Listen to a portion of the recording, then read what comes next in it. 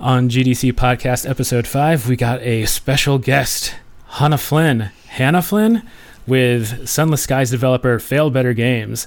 And she'll talk about marketing your indie game so people might actually buy it, maybe. Also, stay tuned for the latest GDC 2020 news and hear opinions about 2019's best games. Back in a sec.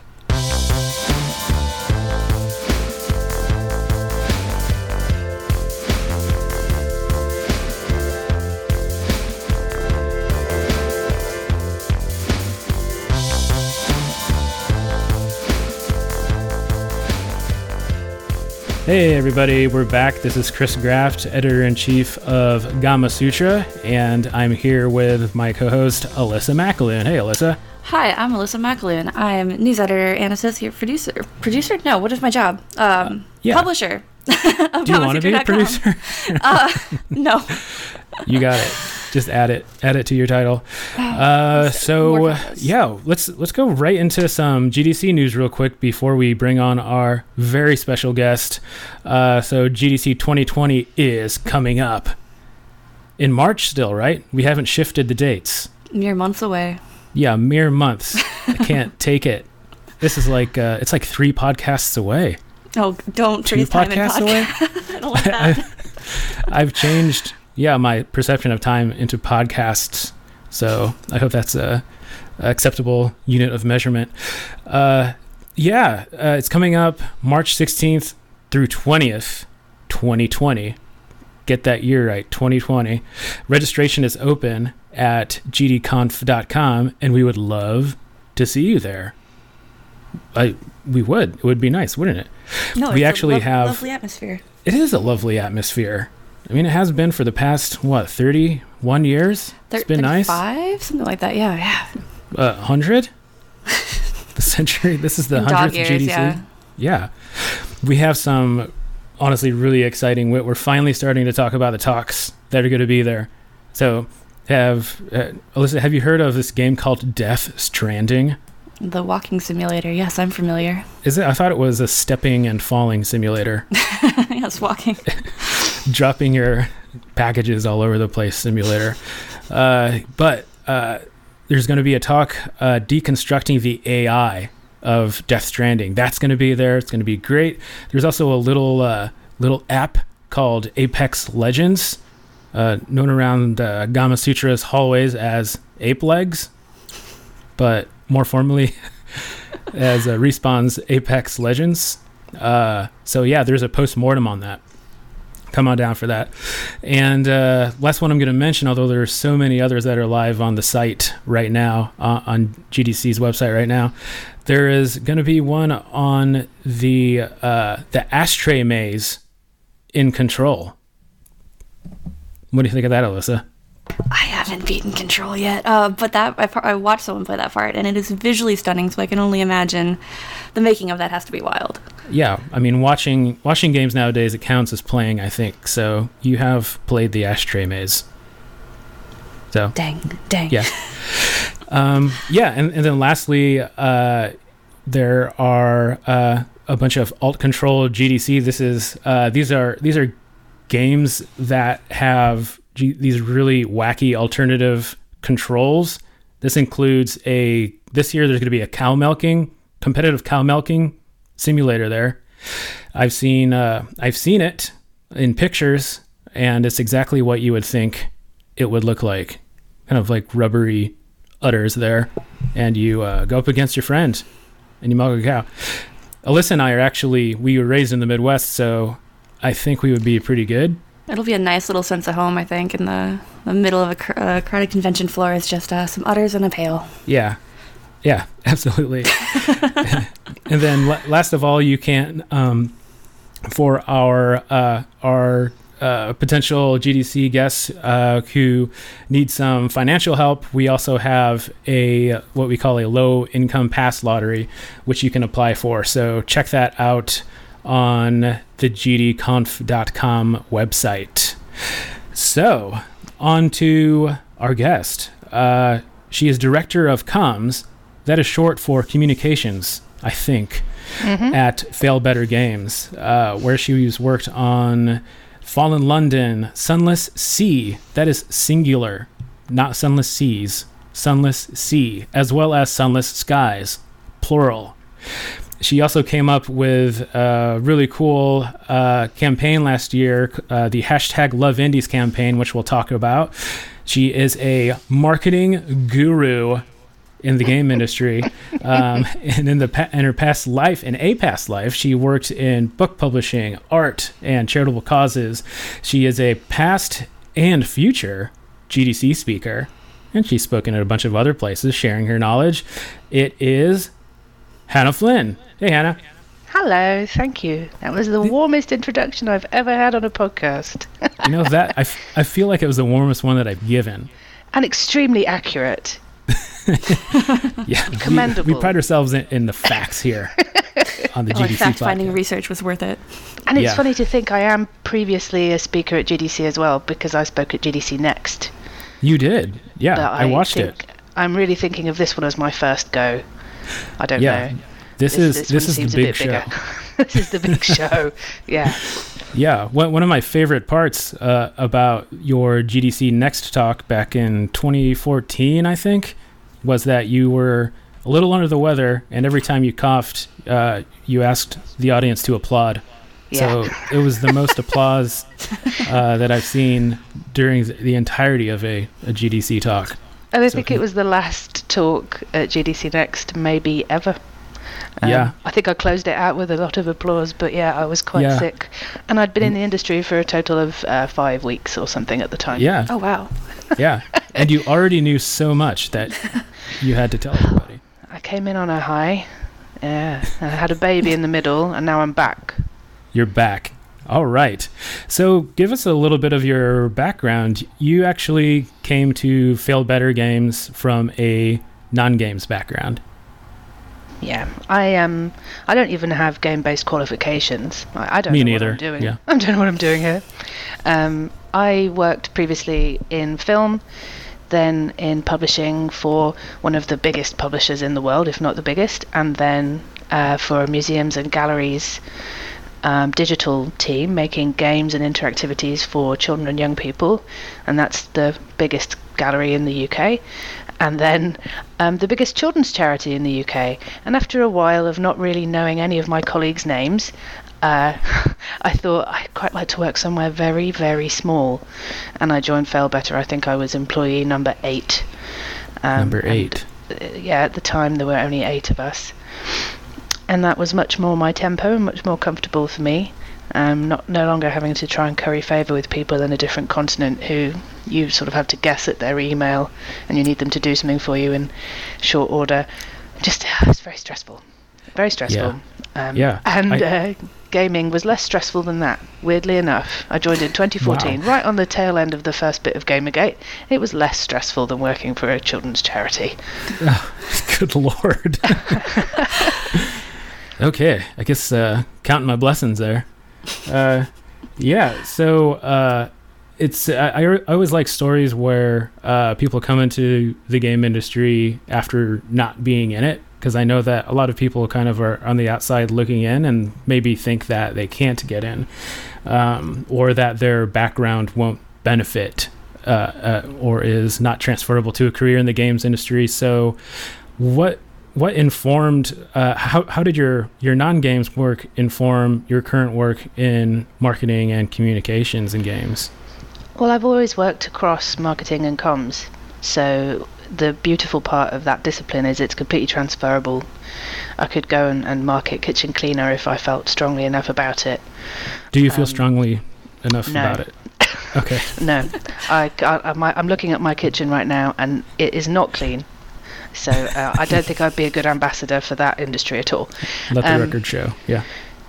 Because comms and marketing is basically about the audience and platform. It's about finding the one through the other. So when I arrived in games, I didn't really understand, say, live streaming, and I hadn't used tools like that before, but because I'd built audiences before and I understood a bit about human behavior and what people are looking for out of community, it's something that you can really apply.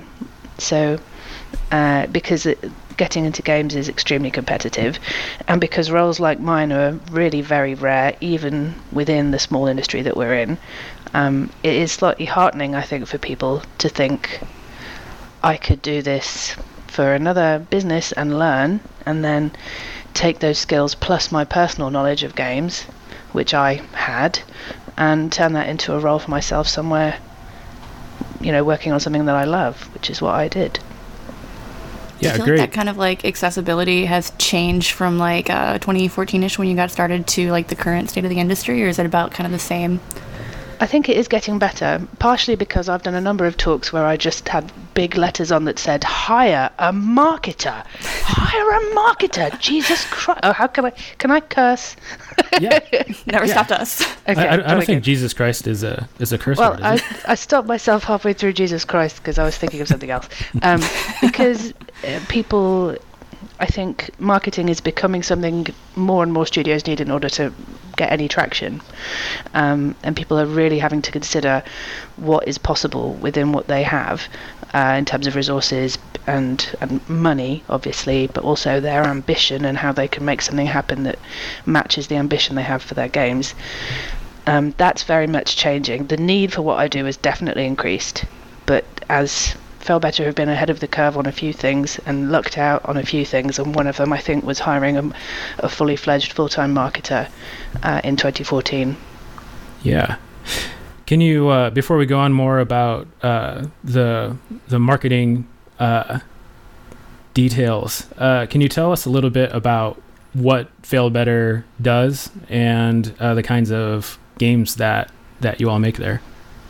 Yeah, we make really beautifully, exquisitely written, story-driven narrative RPGs that are heavily text-based. The most recent has more than 800,000 words in it, but primarily about giving extremely memorable, strange, oblique stories that you don't get anywhere else in games through a setting that we've been developing for 10 years that's called Fallen London. And all of our major games so far take place in this alternate history Victorian Gothic universe that we created ourselves and is now absolutely massive. And these games, they've been quite successful too, because of you. Well, yeah, and because they're really good, which helps. Sure. You sort of have to have both. You have to have an exquisite product, and then you have to sell the crap out of it. There's no sort of getting away from you needing to do both of those things. The part of the reason that we're able to maintain and sustain our success is Fallen London, the original game, is a browser game that is still going. It's going to be 10 in January, and has a subscription model that supports it. It's free to play, and we have X thousand subscribers still, that enables us to take a few more chances and to have something to fall back on if one of the premium games that we make alongside Fallen London doesn't go so well. So that is the bedrock of our business, is this ongoing sort of game as service, which enabled us to do a Kickstarter for Sunless Sea, which succeeded brilliantly in a different age on Steam.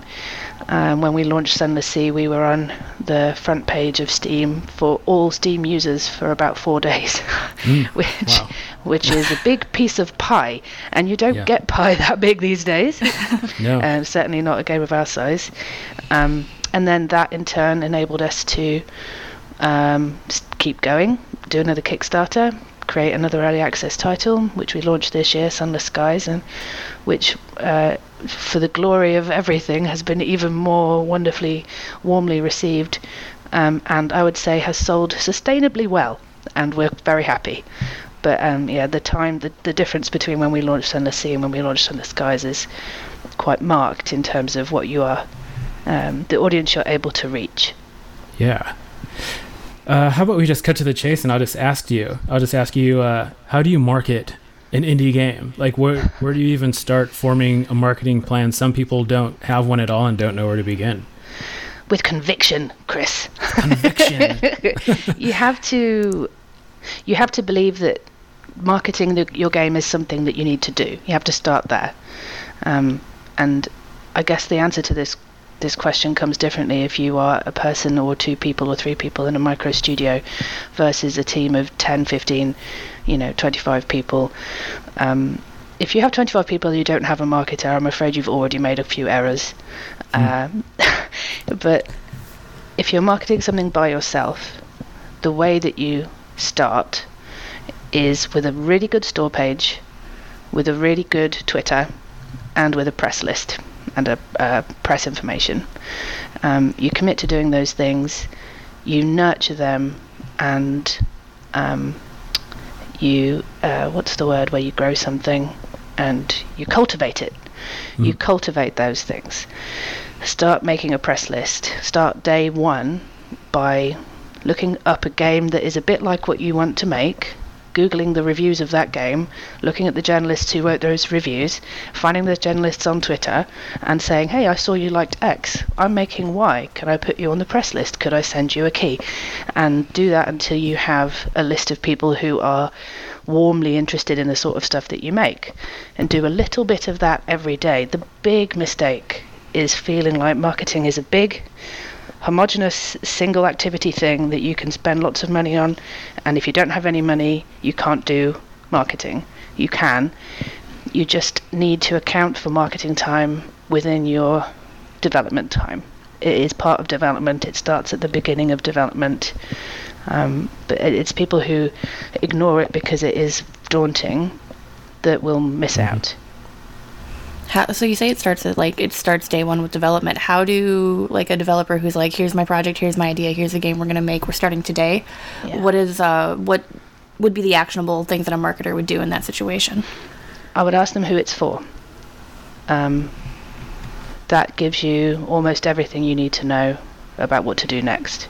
We know our audience super well because a lot of the core people who are with us now have been with us for 10 years, 8 years, since Fallen London was launched. So we know where they live, not in a creepy way.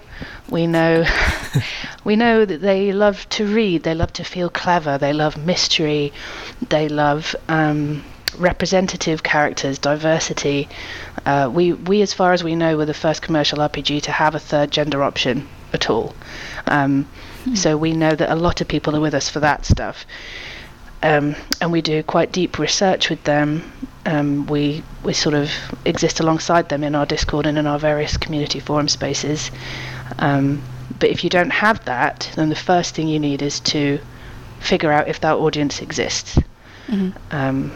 Doing research on similar titles, establishing what you think the ambition for sales could reasonably be, and pitching yourself at a sort of sufficient level of activity, of marketing activity, to grow a community that could support that type of sales level. And being realistic about that stuff, finding a niche and being happy to be niche is kind of the modern way. Find an audience who will love it. 10 people who will love it is better than 50 people who think, meh.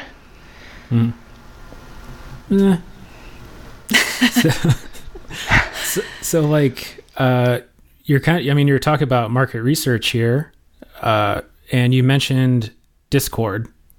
How do you collect this information? How do you quantify it? How do you use all that data and information and apply it to development and marketing of a game?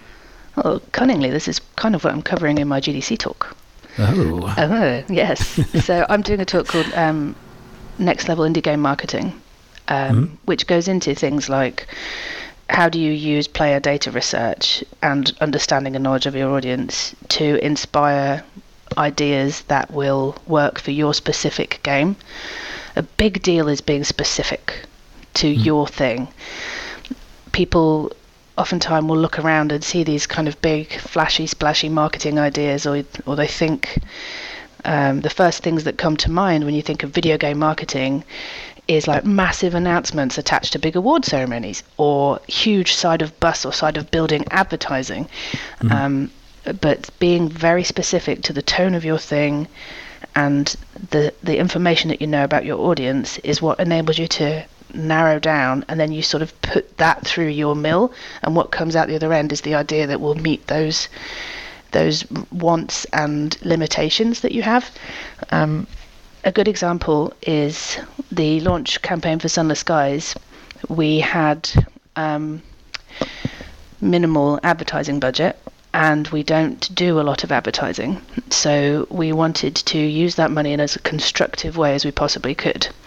And we knew all these different things about what we wanted to achieve. We knew that the launch window was extremely short, in which we could get enough public, conversational and algorithmic interest in the game in order to really, when they say launch, they mean, punch through the atmosphere, launch the thing, and get that attention. So we kind of narrowed absolutely everything into a 24-hour period. We also knew from our understanding of our community that they are very charitably minded, and we knew about our games from having already made Sunless Sea that we weren't probably going to get a lot of attraction with streamers. We get some streamers, but it's about specificity again. The people who really want to stream it are very, very few, but they will really go for it. They want to read all the words, they want to wear a top hat and have a little train whistle and just go completely hard for it, which is amazing. But we wanted to combine all of these things and kind of bake them and construct them into something that would give us that launch velocity. So we did the Sunless Skies 10K challenge, for which in the first 24 hours after we launched, we gave £1 per minute of streamed content to the gaming charity Special Effect, aiming to get 10,000 minutes, hence the 10K challenge. And because it was charitable, original, it convinced people to stream it who might not otherwise have done so. And we actually ended up with about 28,000 minutes of streamed content in the first 24 hours, which was fantastic. And was a big part of the reason why we were able to chart on Steam in that initial period. Stuff like that's so creative. Do you feel like some developers who are kind of new to this are, maybe they're, they can come up with a good idea but are standoffish about trying something new like that? I think it's really intimidating to do something like that. Yeah.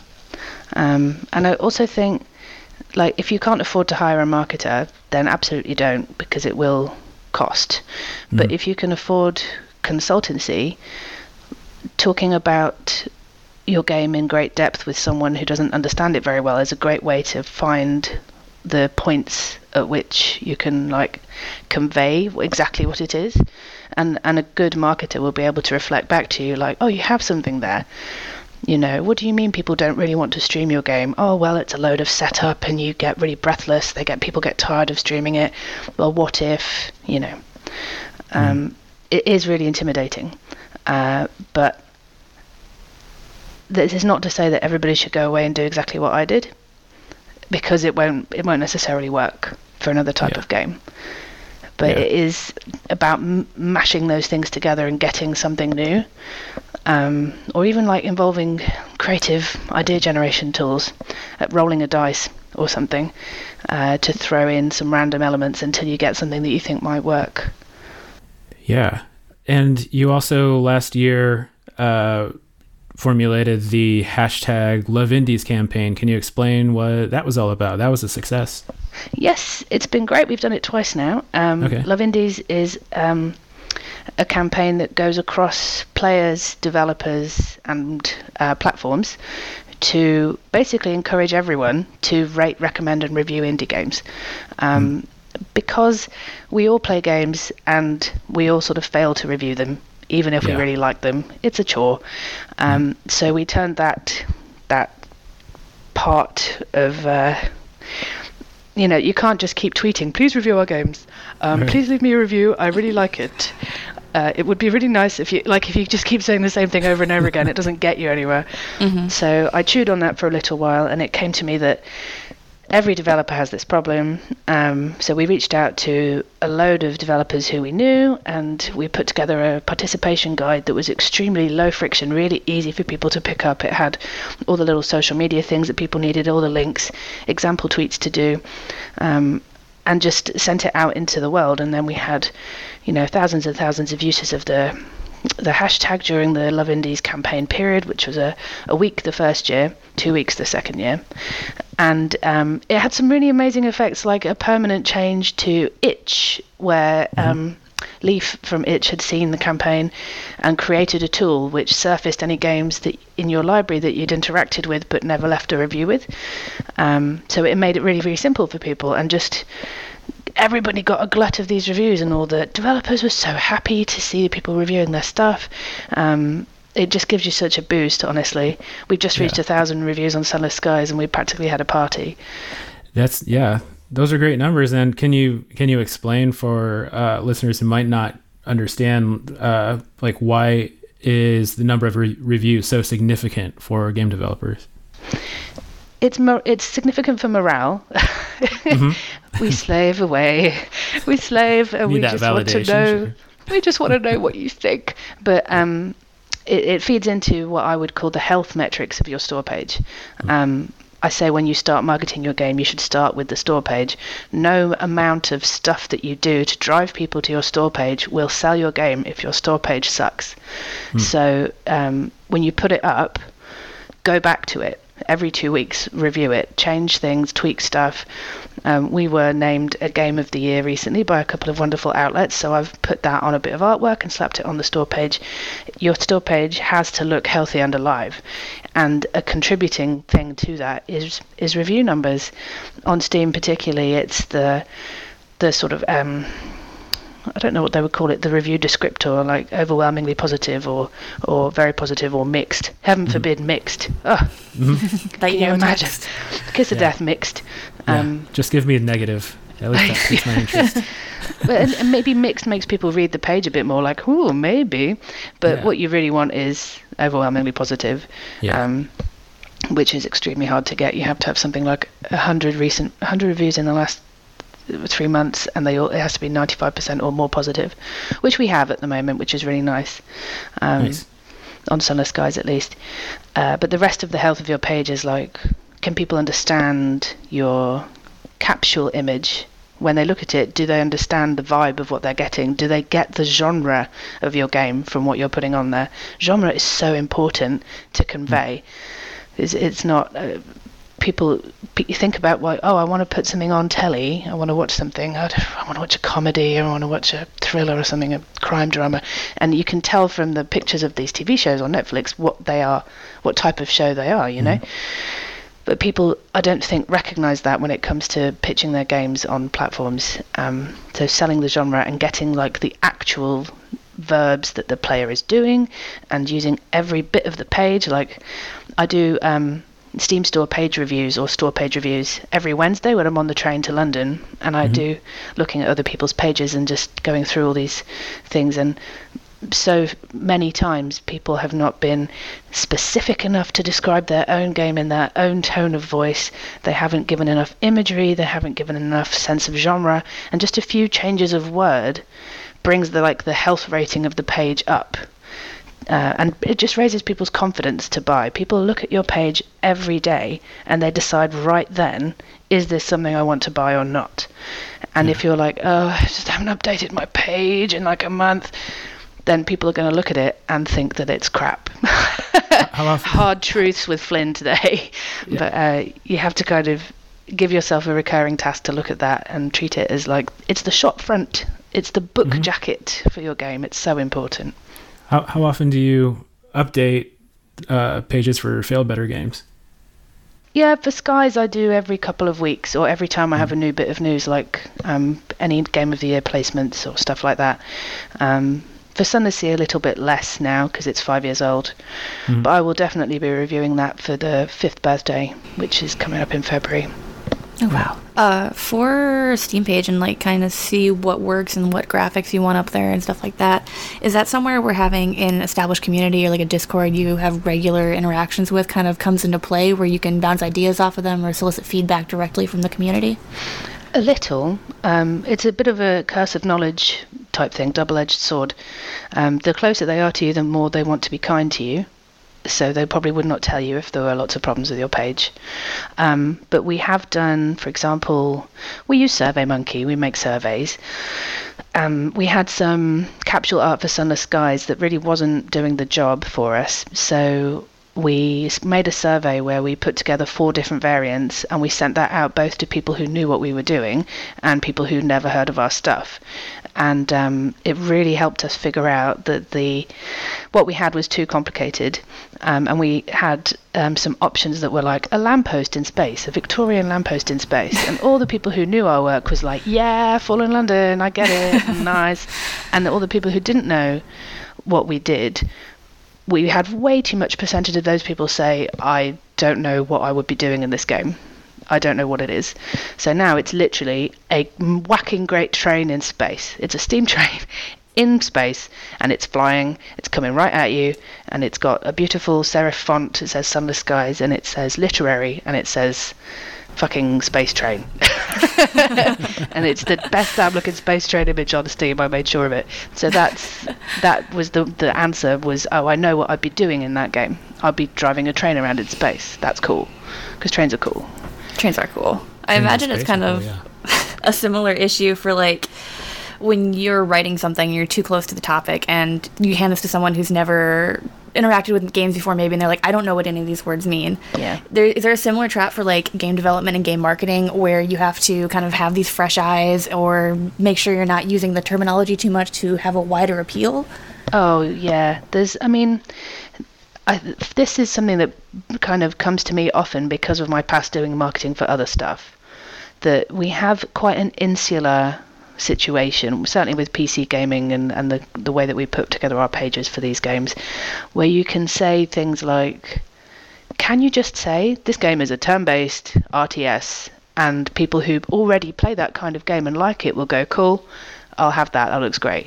But if there are people out there who would enjoy playing whatever that is, but would not know what that meant at all, and that jargon wall is so hard in games, and I'm never sure where my job ends. Is my job going to be to sell these games to people who right now don't even have a Steam account? Is that it, or am I selling to the Steam user?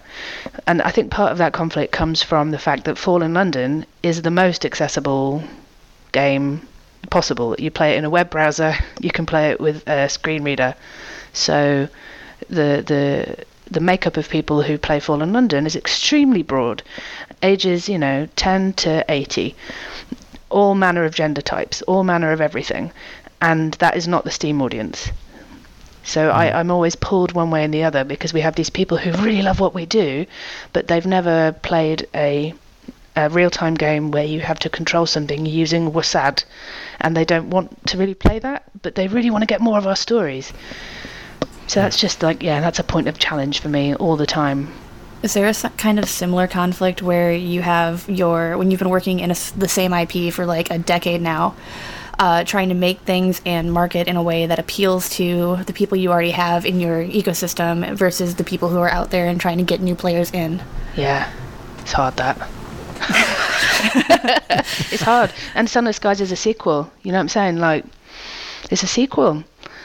We did a lot of work to make Sunless Skies much easier to get into than Sunless Sea, which was extraordinarily punishing to the point of being completely obfuscated in the first couple of hours. To a lot of players, it was too difficult, just immediate nope.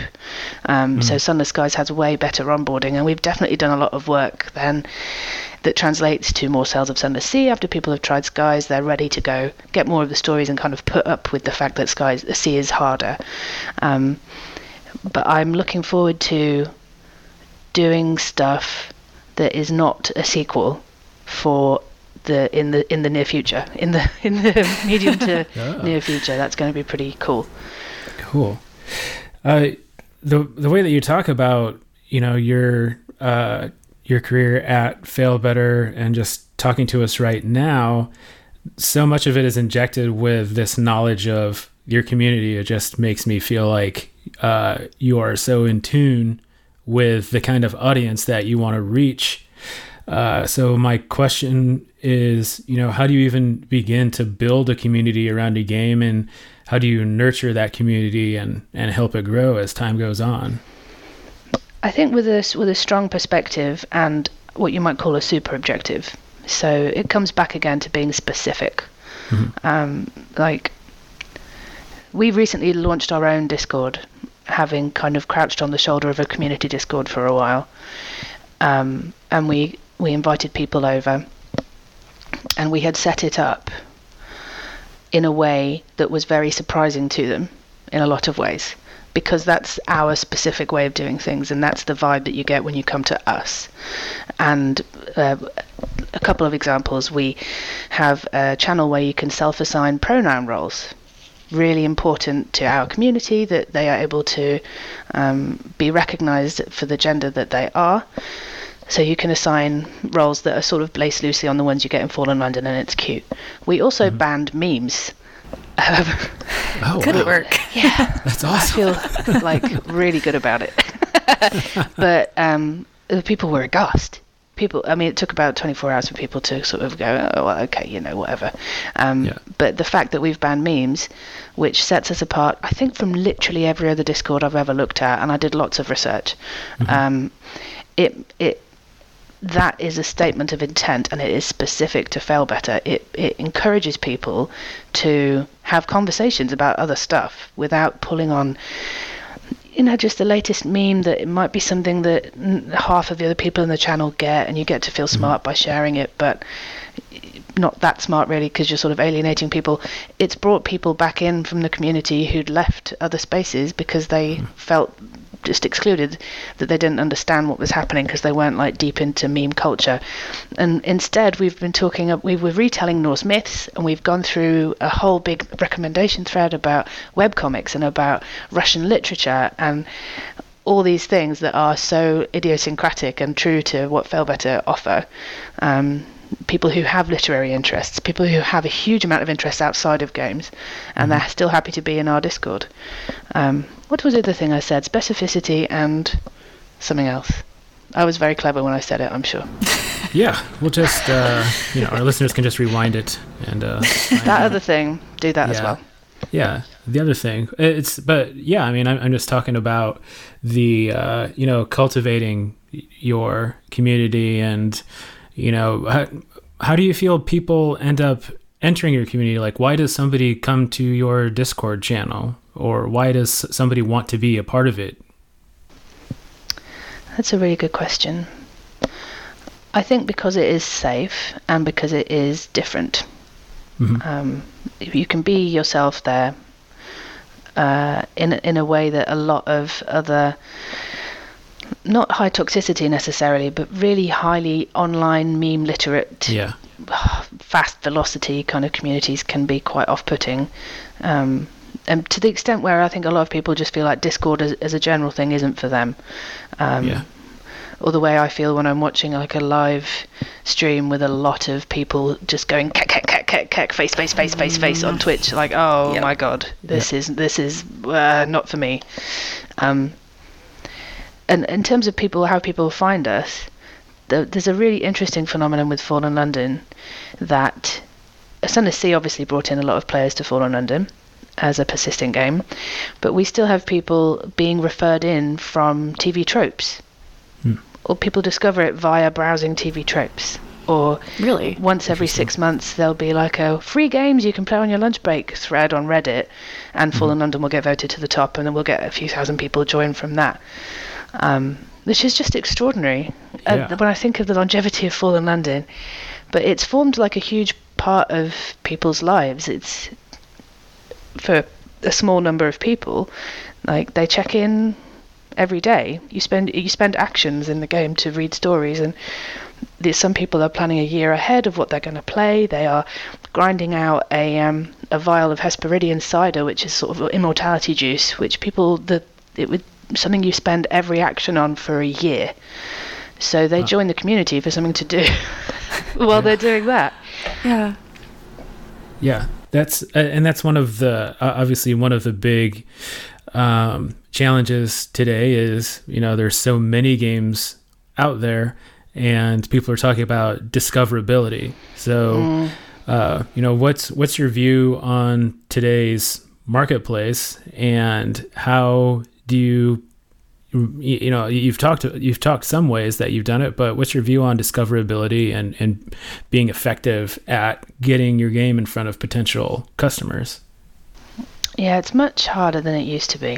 And I think that's the entry level thing to say about it, isn't it, really? But it bears repeating.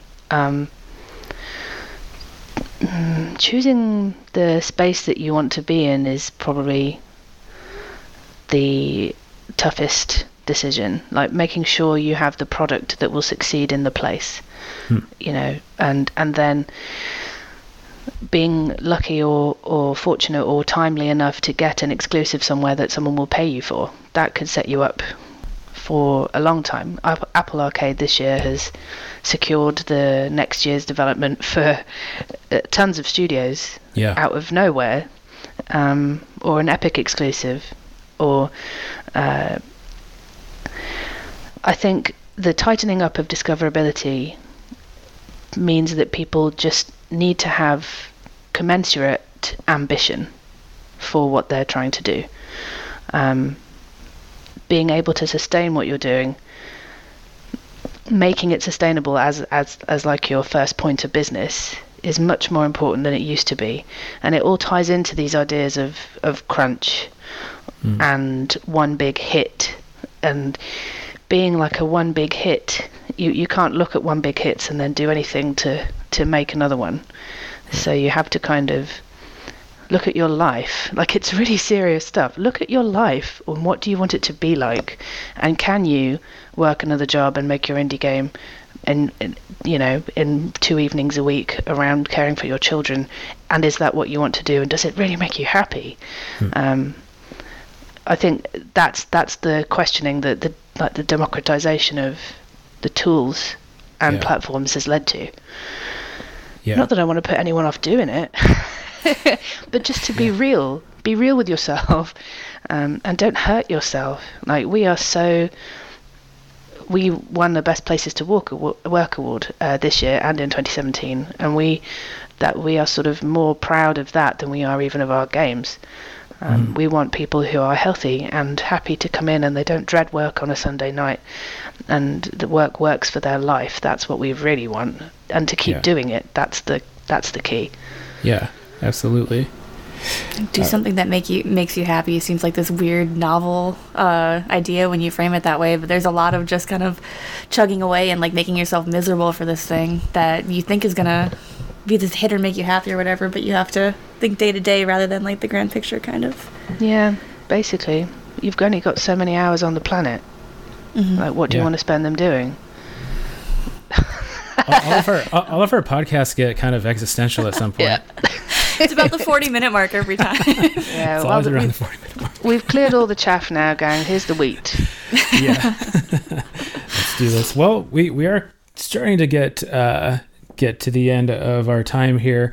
I do want to ask, because I think this is kind of a practical question, what have you found that have been some of the most effective tools for you as a marketer of games? Is it like email? Is it trying to get featured on a storefront, discounting games so that people see it? Like, what are some of the things that really work that people should pay attention to?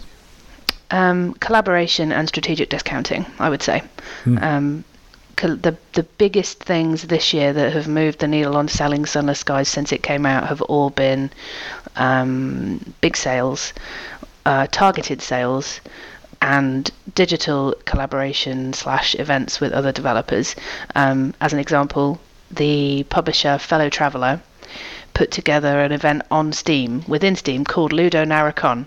Ludo, narrative game con, and it was a bunch of their games that they publish, and a handful of other people who applied for it. I saw it on Twitter and I applied for it. Another important reason to be on Twitter, because you find these things.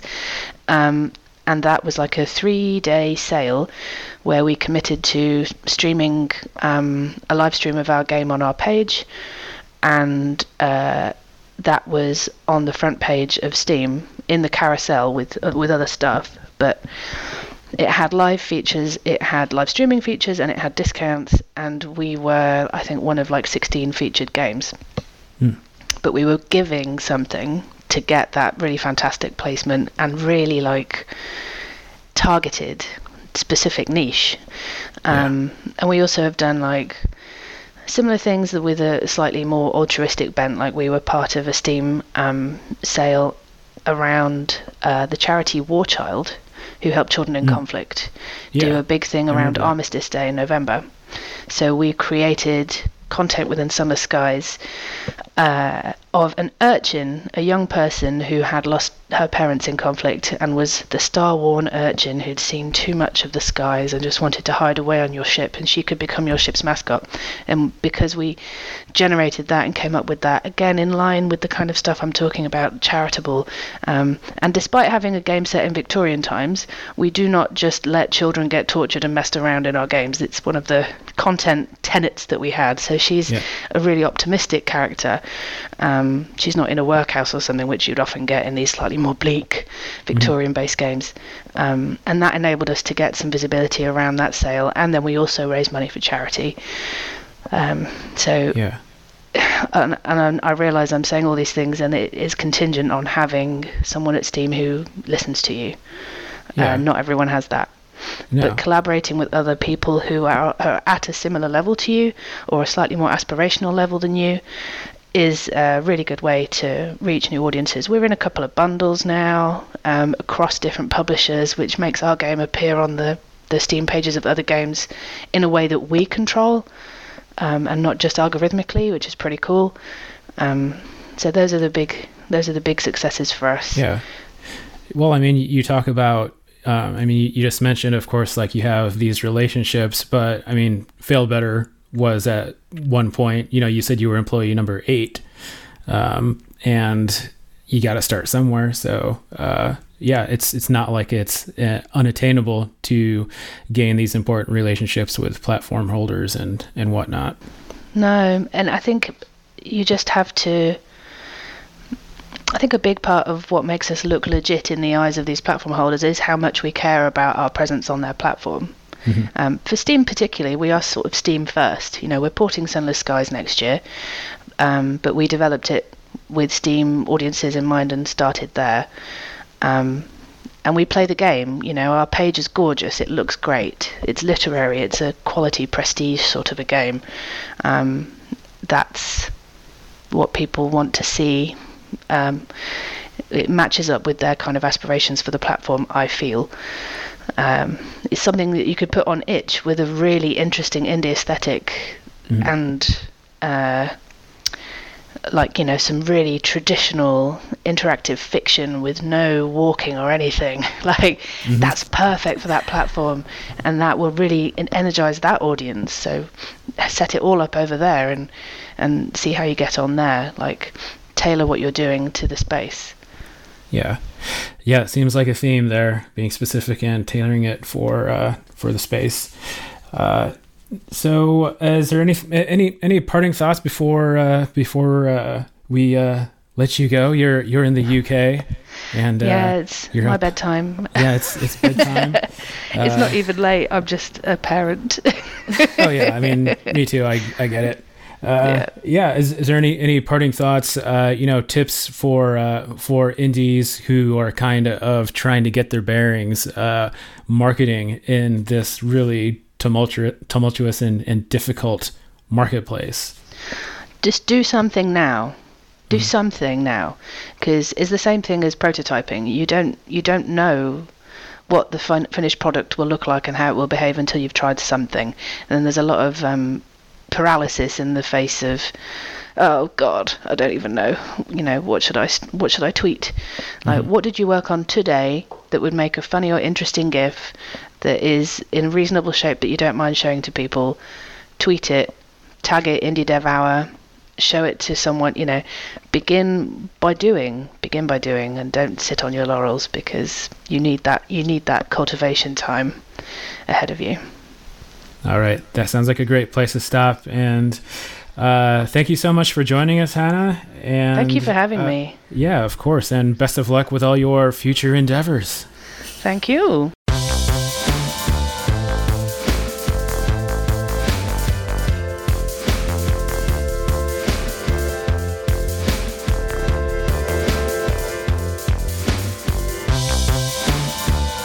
And we're back.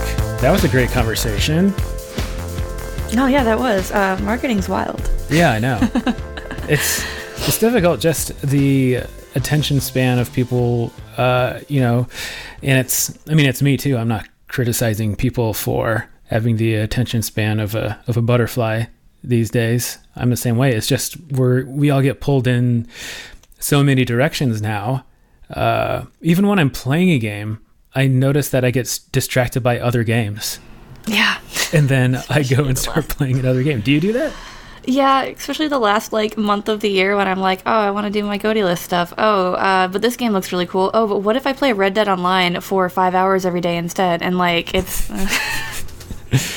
yeah, I know. I keep getting distracted by these older games, and it like Destiny 2. I'm randomly decide to get back into Destiny 2 when I need to be catching up. It's good up now. Well, it was good before, but they did a lot of good changes recently, so you're gonna be hooked. Yeah, I know. I like it. Yeah, but that's not a 2019 game. Shadowkeep came out.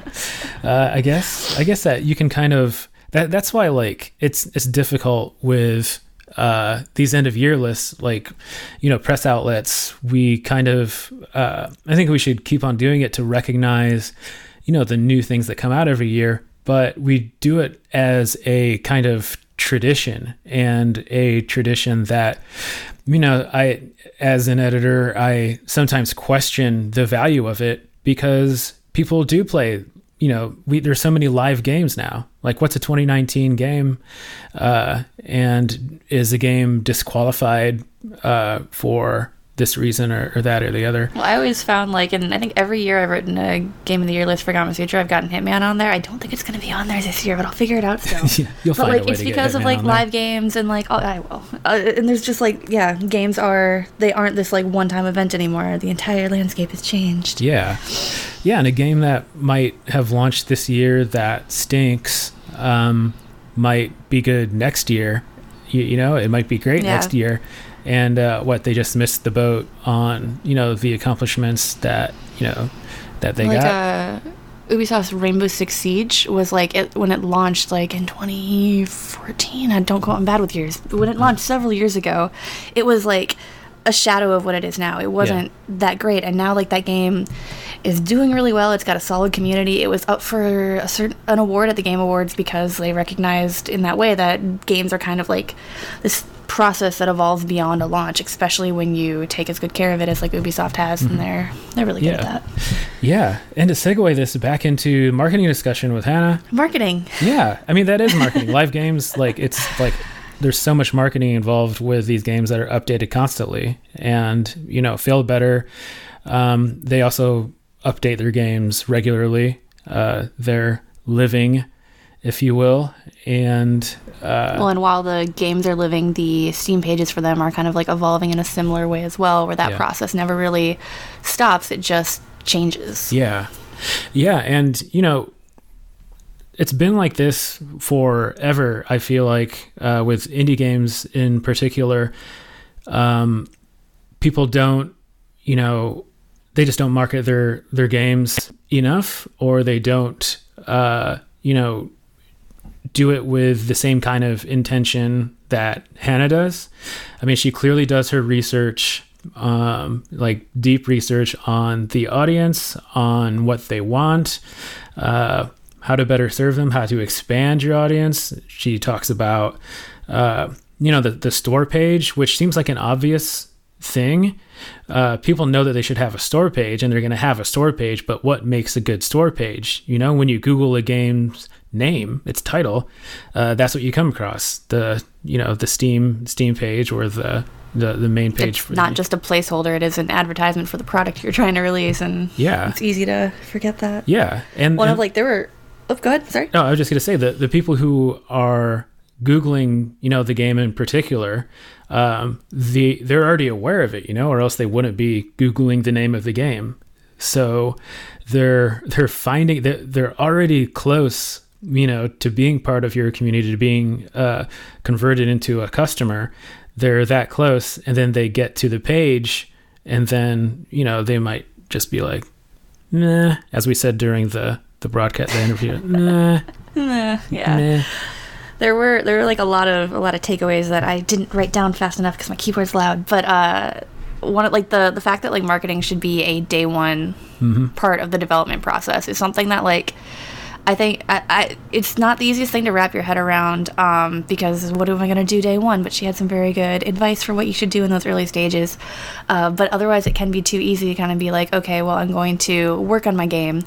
And then now that I have something shippable, I'm going to start, now that it's ready to go, I'm going to start getting attention on it. And, like, you can't segment the process like that. No. And she had a lot of really good advice on how to kind of bring that process together and weave marketing throughout every step of the development process, which was nice. Yeah. And I hear similar stuff from other people who market games, particularly indie games. It's funny because, I keep an eye on the Steam charts, and sometimes it'll be like, this number one game just came out of nowhere. And it's like, then you Google it, and it's like, oh, it didn't come out of nowhere. They've been doing, like, they've been cultivating this community on Reddit for the past 2 years, 3 years. So there is, like, this perception among some developers that, oh, this game just came out of nowhere. Like, they must have, gotten linked somewhere, or got lucky, they had or a good idea and it took off on its own. Yeah, it took off on its own, which I can't think of a case. I guess if I thought hard enough, I could think of an exception. But it's usually like, when you see that quote unquote out of nowhere hit on Steam, number one, do yourself a favor and Google the name, and then find the Reddit page like that's been there for like 3 years, that has crap loads of followers, and then you'll study see that and learn from that. Yeah, absolutely. So yeah, let's talk about, like, the end of year stuff real quick. End of year stuff. Yeah. We were planning things earlier than we did last year. Yeah, so I'm very happy with how the team's going. Yeah. For Gamasutra, we do our end of year lists, and I'm also pushing back a little bit when we're going to publish these. We're going to do some of the big ones properly. We're going to wait until the end of the year, just in case something comes right before the stroke of midnight on New Year's Eve. If a game comes out and it's just, like, mind-blowing, and then we can laugh at everybody who published their list too early. Someone did that last year where everyone was like, all right, I got my list ready to go. And then the next day, some really cool indie dev published some really cool game. And I'm like, Yeah. That'd be, that's what I would do if I was an indie developer. Like, a really talented ruin one. people's game of year list. Yeah. Just, like, release my amazing game right before the stroke of midnight on New Year's Eve. Yeah, that'll really get those journalists. That'll show them.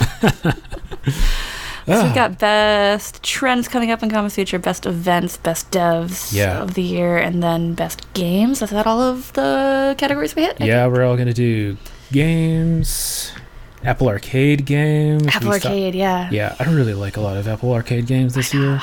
There's some good stuff.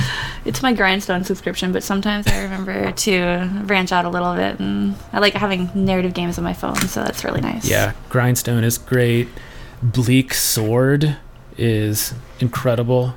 I'll sing NeoCab's praises. It's so good. Yeah. Dear Reader is another one that is very good. That doesn't have a lot of, like, cool, like, characters or attention or anything on it, I think, but it's just a really cool, like, literary puzzles. Yeah. It's really great. It's a lot of fun. Yeah. I stayed up until 4 a.m. playing it. Yeah. It's been interesting seeing the kinds of games that are, like, being recognized. Some of them are, like, kind of what you would expect on other publications' top 10 lists. Like you got Outer Wilds, that's being really talked about. That's a great game. I know. Yeah. The first 10 minutes are great. I don't have any free time. Hey, you got plenty of time. I'll get it to it after my list is written before the end of the year, unfortunately. But yeah, just make sure to play it before the stroke of midnight, New Year's Eve, and it can make your list. So, yeah, I think that's all for this week for the GDC podcast. 2 more podcasts away from GDC. We are officially 2 podcasts away from GDC, which I don't know what our podcast plans are exactly, but might get a torrent of like a torrential downpour of podcasts out of GDC during GDC week, but that's not a promise. All that good content. There'll be good content no matter what. Yeah, there'll be some kind of hashtag content.